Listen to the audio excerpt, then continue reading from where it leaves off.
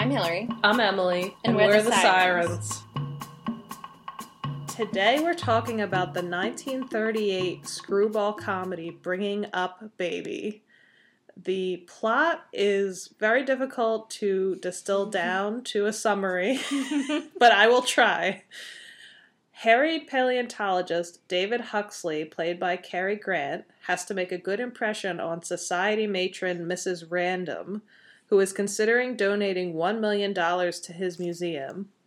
On the day before his wedding, Huxley meets Mrs. Random's high-spirited young niece, Susan Vance, played by Katharine Heburn, a madcap adventuress who immediately falls for the straight-laced scientist. The ever-growing chaos, including a missing dinosaur bone and a pet leopard, threatens to swallow him whole. This is a movie that in many ways makes no sense. No, it makes no sense. Manages to be very charming. Is also considered, by today's standards, one of the best comedies of all time. Yeah. And Hillary, had you watched this one? I'd seen it a long time ago and couldn't remember the plot, and then watching this movie I realized that one of the reasons why I couldn't remember the plot was because it was all over the place. But in a good way. Yeah, I had watched it maybe once or twice, but like the most recent time must have been 10 years ago or more. Yeah. And I remember just finding Susan very annoying. I know. That's like that was my main takeaway. And that Cary Grant wore glasses. But I actually enjoyed it more this time. Yeah. I do have some trivia about this movie. Okay. Which there is quite a bit. Yeah. This is probably fairly well known, but the movie did terrible at the box office. Uh-huh. So bad that Howard Hawks was fired from his next production at RKO, and Katharine Hepburn had to buy out her own contract to avoid being cast in a B film called Mother Carey's Chickens after this came out. She was labeled as box office poison after this came out. And it was only when this started showing on TV in later years that it became like a big hit. And didn't Cary Grant also, suffer some kind of, sense of foreboding after this movie where he was like, I'm 34 years old, I guess my career is over. Yeah, he wasn't as big of a star at that point as some of the other leading men, and I think was beginning to despair that would never happen, and this film didn't really do anything to help him. Poor guy.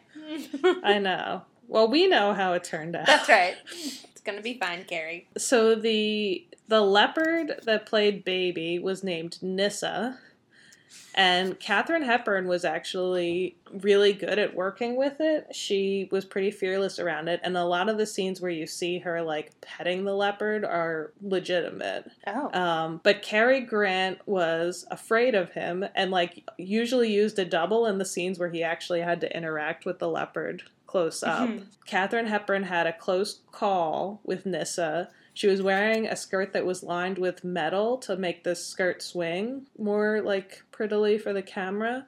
And when she turned abruptly, it caught the leopard's eye and the leopard leaped for her back. And then apparently the trainer whipped it into submission, which doesn't sound very nice to me. No. And after that, the leopard was not allowed to roam the set freely.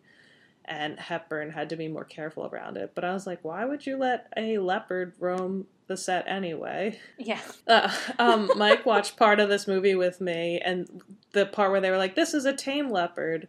He was like, there's no such thing as a tame leopard. There's only tame-ish. Yeah.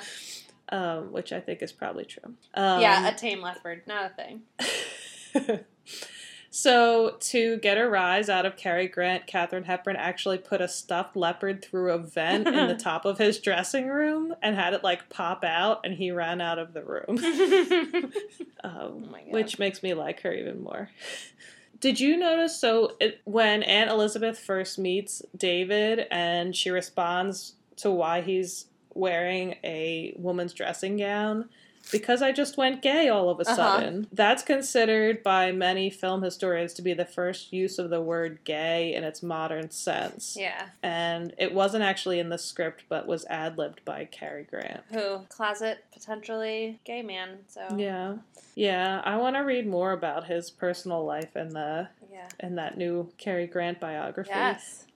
So last piece, Christopher Reeve based his performance as Clark Kent and Superman on Cary Grant's character David Huxley from this film, which I don't really see a mannerism comparison, but in terms of looks and like facial expressions, I do see it. Yeah, the like super nerdiness and straight-lacedness. So I have a question for you. Mm-hmm.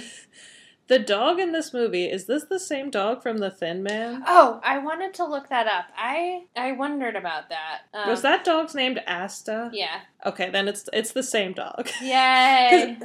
They had it in the opening credits. It was like, and Asta as George. Oh, yeah. Oh, yeah. And he's played by Skippy. Oh, yeah, and due to the I'm looking at the Wikipedia article right now. Due to the popularity of the role, Skippy is sometimes credited as Asta in the public and in other films. So he didn't even get to keep his name. He also he plays Mr. Smith in The Awful Truth as well. Man, he was everywhere. Yeah. Well, he is really cute and also a good actor, so I'm here for it. Yeah, we'll keep it. Good call. I wondered and I wanted to look it up. So who did you bio for this movie? I bioed May Robson, who played the aunt. Oh. Yes. I liked her. This is random.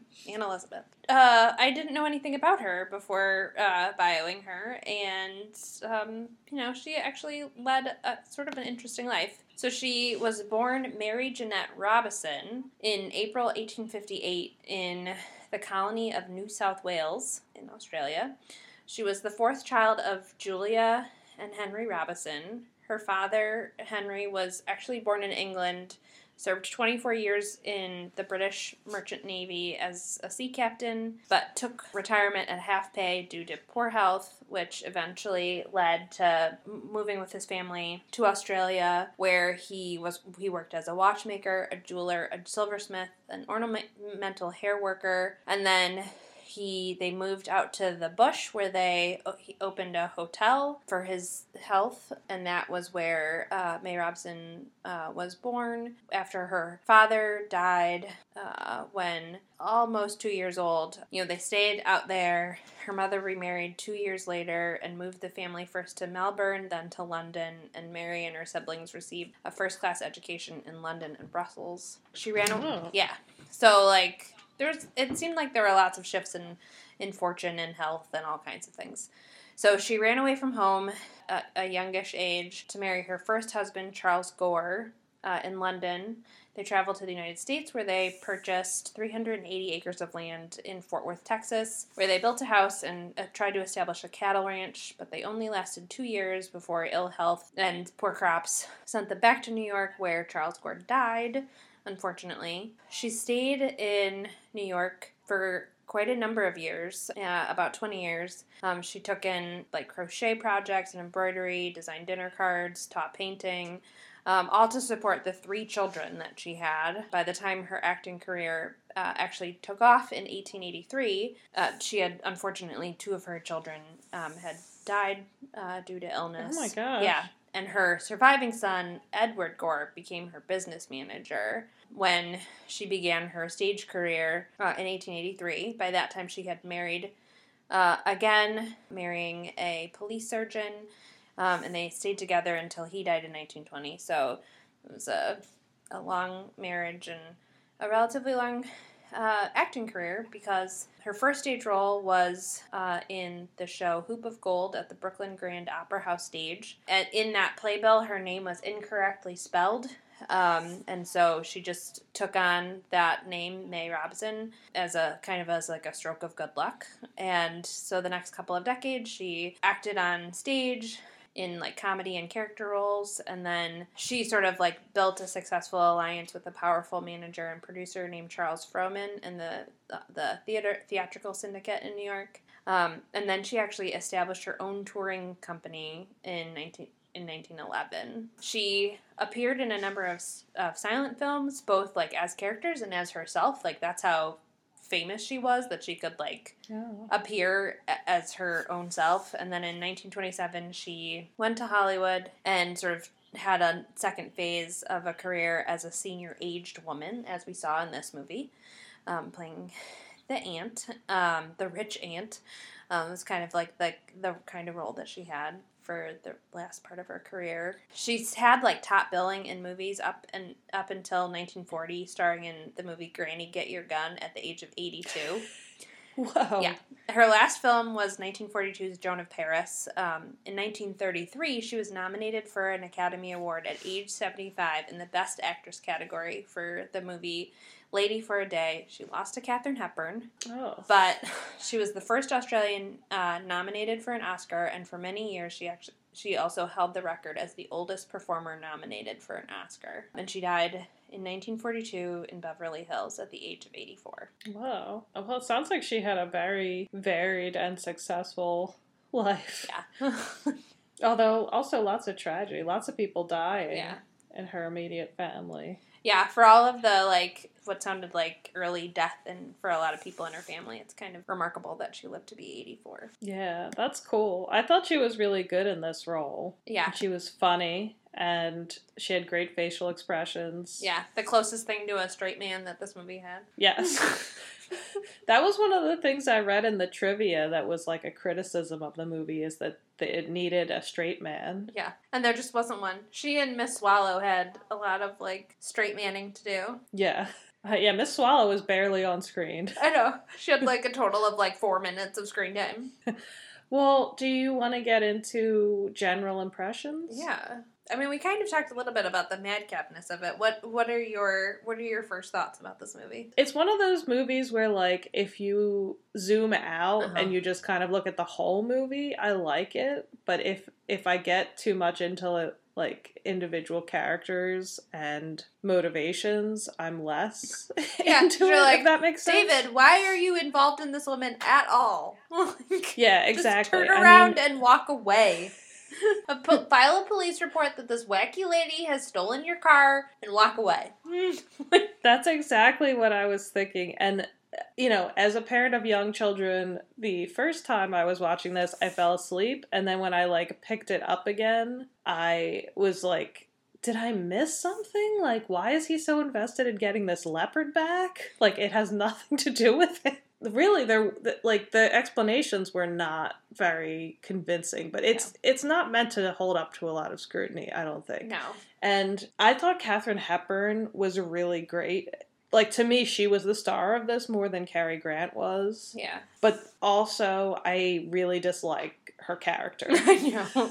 Which I think is a testament to her skill, that we can appreciate that she's, like, you know, she's doing a fantastic job, but we still find her character totally, like, outlandish and, like, not likable. Yeah, she was just oblivious, and I wrote so many times in my notes, like, she is so privileged. And what was the deal with her just stealing everyone's cars? Do people just leave their keys in their cars? Like, she would just take any car. Yeah, without any regard for, like, ownership at all. No, I don't know. Sort of looking at trivia, and I didn't realize this, but this was one of her very first forays into comedy, and she sucked at it at the beginning. And, like, to the point where Howard Hawks was like, I don't know what to do with you.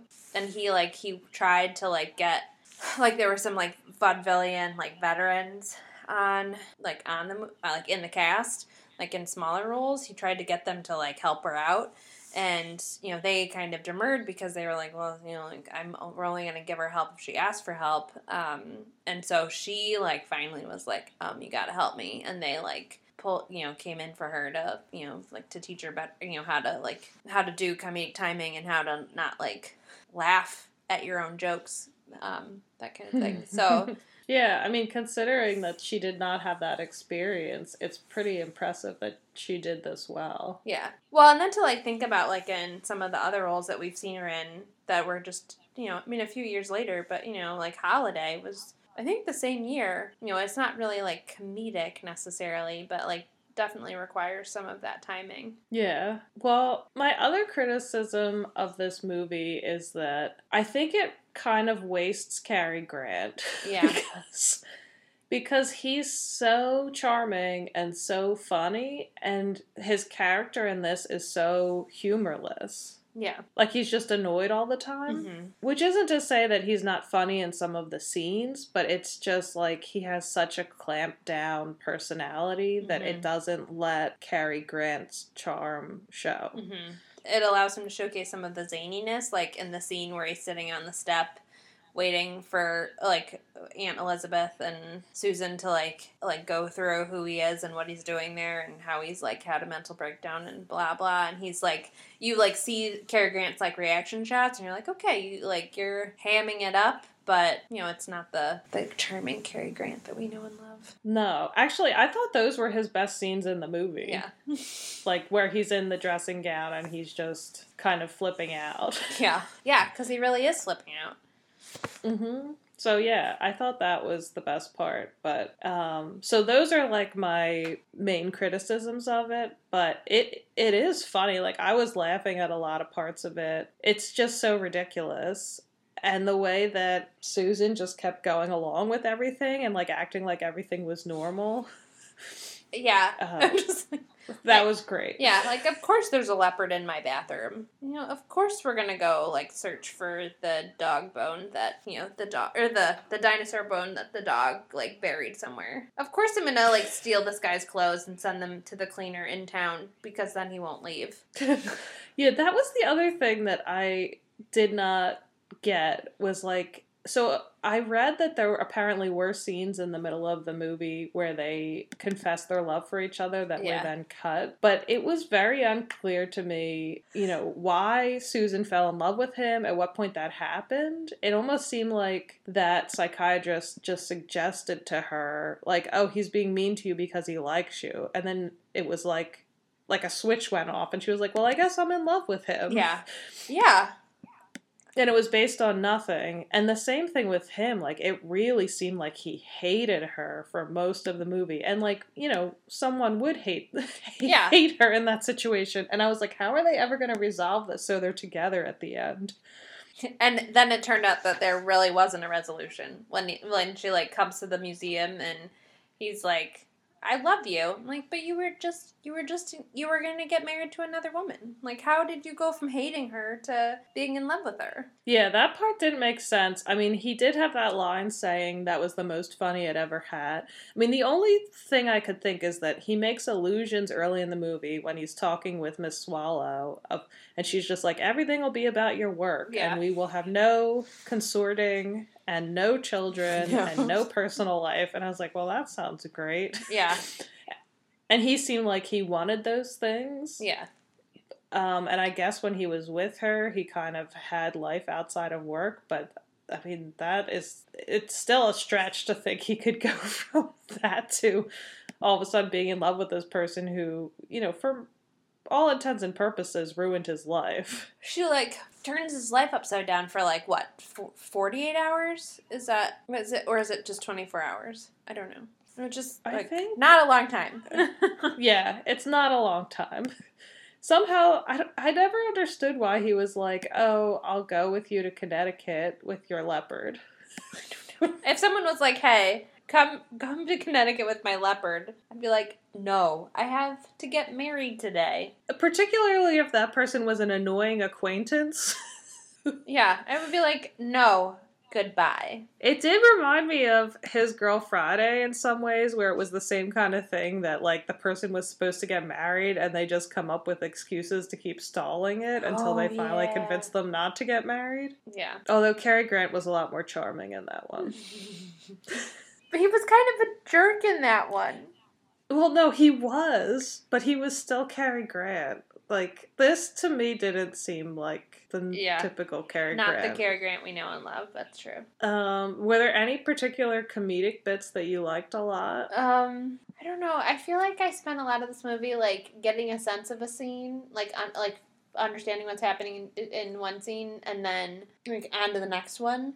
It was, like, one thing after another. I feel like I, like, didn't catch everything because it was just, like, one thing after another. And I don't, like, I'm not sad about that, like, because I just like, it felt really full, like, in a good way. But one thing, this is not a comedic thing, but one thing that you didn't mention in the trivia, but a thing that I found fascinating was because they had this wild animal on the set that was, like, they had to, like, do a bunch of, like, cool optical tricks that I didn't notice while we were watching it, although Jen was watching with me and she said she noticed some of these things, that there was a lot of, like, split screen stuff that they did and, like, transparent cages and, like, with the leopard, and the leopard isn't actually there with, like, when they're in the car driving to Connecticut, they, like, filmed the leopard separately and then, like, put him in, and that's, like, those kinds of things are just, like, fascinating. Like, how do you do that in an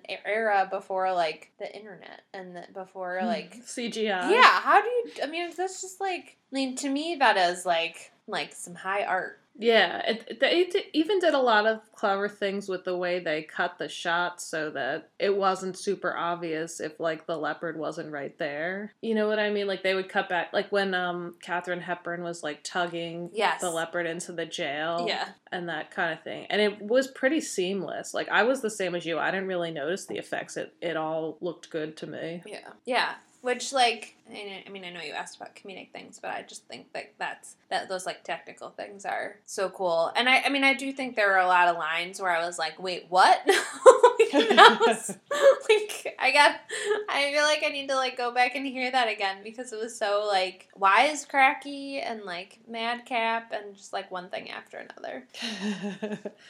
Yeah, I actually caught a lot more stuff when I was watching the second half of it. I put the subtitles on.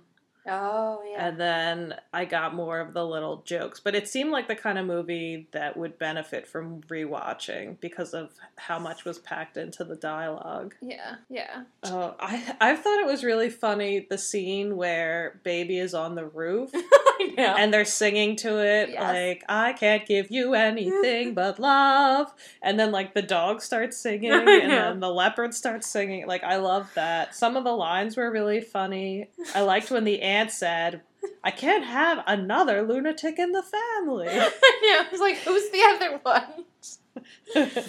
And I liked when they, like, went into the river and it looked shallow, and then I know, it was classic. They fell in, and then Katharine Hepburn was like, did we get across? And then they don't get across, and she says something like, well, the least you could have done was get us across the thing. Yeah, some of the lines were just really funny. Yeah, it was, really. Well, we keep singing that line, or that, you know, the song back and forth to each other, John and I, because she watched it with me, which is kind of a funny thing. Yeah, I've had that in my head, too. It was really funny, like, when the leopard was leaping out of the car, and they were, like, frantically trying to sing the song. I know. Frantically singing, I can't give you anything but love. I also want to just take a moment to discuss all of the fashion in this movie. I think like 50% of my notes are just about Katharine Hepburn's clothes. Oh, I thought you were going to say not only Cary Grant in his robe, but then when he, like, is raiding her brother's closet and just puts on the riding gear and then is walking around in riding gear and sandals, I think. That was so funny because the tails of the coat were too long, but the sleeves were too short, and I was like, what does this dude look like who wears this? That was great. Yeah, Cary Grant in that, like, fur-trimmed robe was amazing. Yeah. Oh my gosh. And of course, like, his glasses, we must do homage. Oh, yes. Because they were pretty fabulous. Yes, as a glasses wearer, I appreciate that he made glasses look both smart and sexy. Yes. So, a very quick overview. The polka dot jumpsuit. Yes. That Katharine Hepburn wears. Uh-huh. The peignoir, where she is also petting a leopard at her vanity. Sure. Mm-hmm. That's a whole mood. Uh-huh. That's like a thing to aspire to. I believe that you could pull that off, frankly. And at one point she's wearing, like, a striped fit and flare dress with cage heels. Mm-hmm. Oh my gosh. So the whole thing is just... Well, you could dress like that, too, if you were an heiress from the 1930s. Yeah, I guess that's true. She does so many outfit changes. If this is only 24 hours, she does like 17 outfit changes in 24 hours. How about the dress that he accidentally pulls the back off of? Oh yeah, that was hilarious. Did you see the trivia that was based on something that really happened? Okay, so I did see that trivia. The trivia that I saw was that it happened to Cary Grant in a theater. His zipper was down, and it got caught on a woman's dress, and then he had to follow her out of the theater. And I was reading. We watched this movie while we were like driving back from Illinois, like on the night when we like stayed over. We watched it, and then we got in the car the next morning, and I was reading trivia. And so I read that piece of trivia out to Jen, and Jen was like, "What was he doing in a theater with his zipper down?" That is as far as we got in the trivia. That does not sound plausible. Or like this was a lot of like some and funny business. If it happening. was down, why was it so close to this woman's dress? Right, some funny business was happening. That's what was happening. I think. Yeah, that was a funny scene too. I thought like the pacing of the movie, it got better as the movie went on. Yeah. Right, as like you in some of the early scenes, I'm just like, oh gosh, this woman is awful, and he's dour, and like, what's happening? Yeah, it was like you went into the first like 15 minutes, and you were like, this movie has a plot, right? And then the longer you're in it, you're like, no, there is no plot. There is a leopard wandering around a farm in Connecticut for some kind of reason, and Katharine Heburn and Cary Grant are there, and that's really all you need to know about this movie. And there's a dog. About it. There's a cute dog. George, played by Asta, a.k.a. Skippy. 2 cute leopards. That's right. That's right, the second leopard. Which, I have to say, that is like the introduction of the second leopard. I actually did love that. That's like some classic, like, mistaken identity, but with leopards. It was like, how can we do a new twist on mistaken identity? Leopards! Bring in some large cats. Actually, speaking of clothes and the property and how much time passed. So they go into the river and get all wet, and then instead of going to the house, they build a fire and dry their clothes over the fire, and then put their clothes back on. Yes. And then, like, can you explain to me why they didn't just go back to the house? No, I'm glad you brought that up, because did you notice that Katharine Hepburn's hair was also, like, recoiffed somehow? Like, it was reset. So she went back to her vanity to fix her hair, but not to change her clothes. Oh my gosh. Yeah, that was really funny. It was like, where did you get the stuff to make a fire? Aren't you on your own property? Yeah. How big is this place that you can go back to the house? Oh gosh, I don't know. See, this is what I mean. Does not bear up to scrutiny, but it's not meant to. That's right. It's not meant to be podcasted. We all want to help one another. Human beings are like that. We want to live by each other's happiness, not by each other's misery. Do you think we're ready to talk about social justice? Sure. You know, a prime theme of this movie. Yeah, prime theme of this movie. Like, the leopard. Was he happy? Yeah, no one stopped to ask if that leopard was happy. And the other one was being sent to the gas chamber. Oh, yeah. For nipping at somebody. Yeah, justice for leopards. One of the things I made a lot of notes about was just how incredibly privileged she was, and just did whatever she wanted and assumed there would be no consequences, and repeatedly broke the law. Like when she stole another car, and then first she parked in front of the fire hydrant, and then she stole another car. And then when Cary Grant was like, how are you going to get this car back to its owner? And she was like, oh, I'll have the gardener take it back. As if people wouldn't then, like, question the gardener, and then he would end up in jail. It's fine. He was a drunkard. It doesn't matter. And he was an Irish drunk. If that's not a stereotype, I don't know what is. I wrote at one point, you would have to take to the bottle to work for this family. Yeah. So. Yeah. Yeah, I mean, that's not a social justice message. But that was what struck me the most, is, like, she was a rich white girl, and she went through life as if there were no consequences to anything that she did, and she was right. Yeah, there were no consequences. She could talk her way into or out of anything. This is not really social justice either, but, I was interested in the fact that, like, he was a scientist who had spent 4 years working on this dinosaur skeleton, and he finally got, like, this piece that he'd been waiting for 4 years, the intercostal clavicle, which, like, is that a actual bone? I don't know.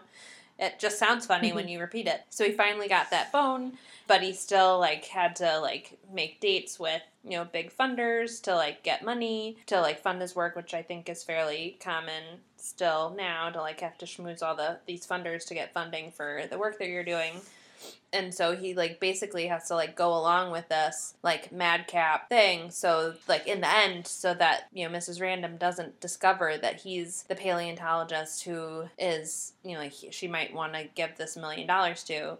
So it's, like, this fight over this money. So it made me, to me, it's not, again, not social justice, but it made me think about funding for the arts and museums. Oh, yeah, that's a good point. That even though he was doing this incredible work, he still had to grovel. Yeah. Or everything would fall apart. Yeah, and he had to be the one to grovel. Like, there was no, like, museum director, whatever, who was, like, schmoozing. I agree with that. Other than that, though, I did not see any kind of... I don't think there were any, like, sincere messages to this movie. No, nothing about this movie was sincere. I've been living my own life, making my own decisions for a long while now. It's impossible to go back to being treated like a child again. Well, what about Bechdel?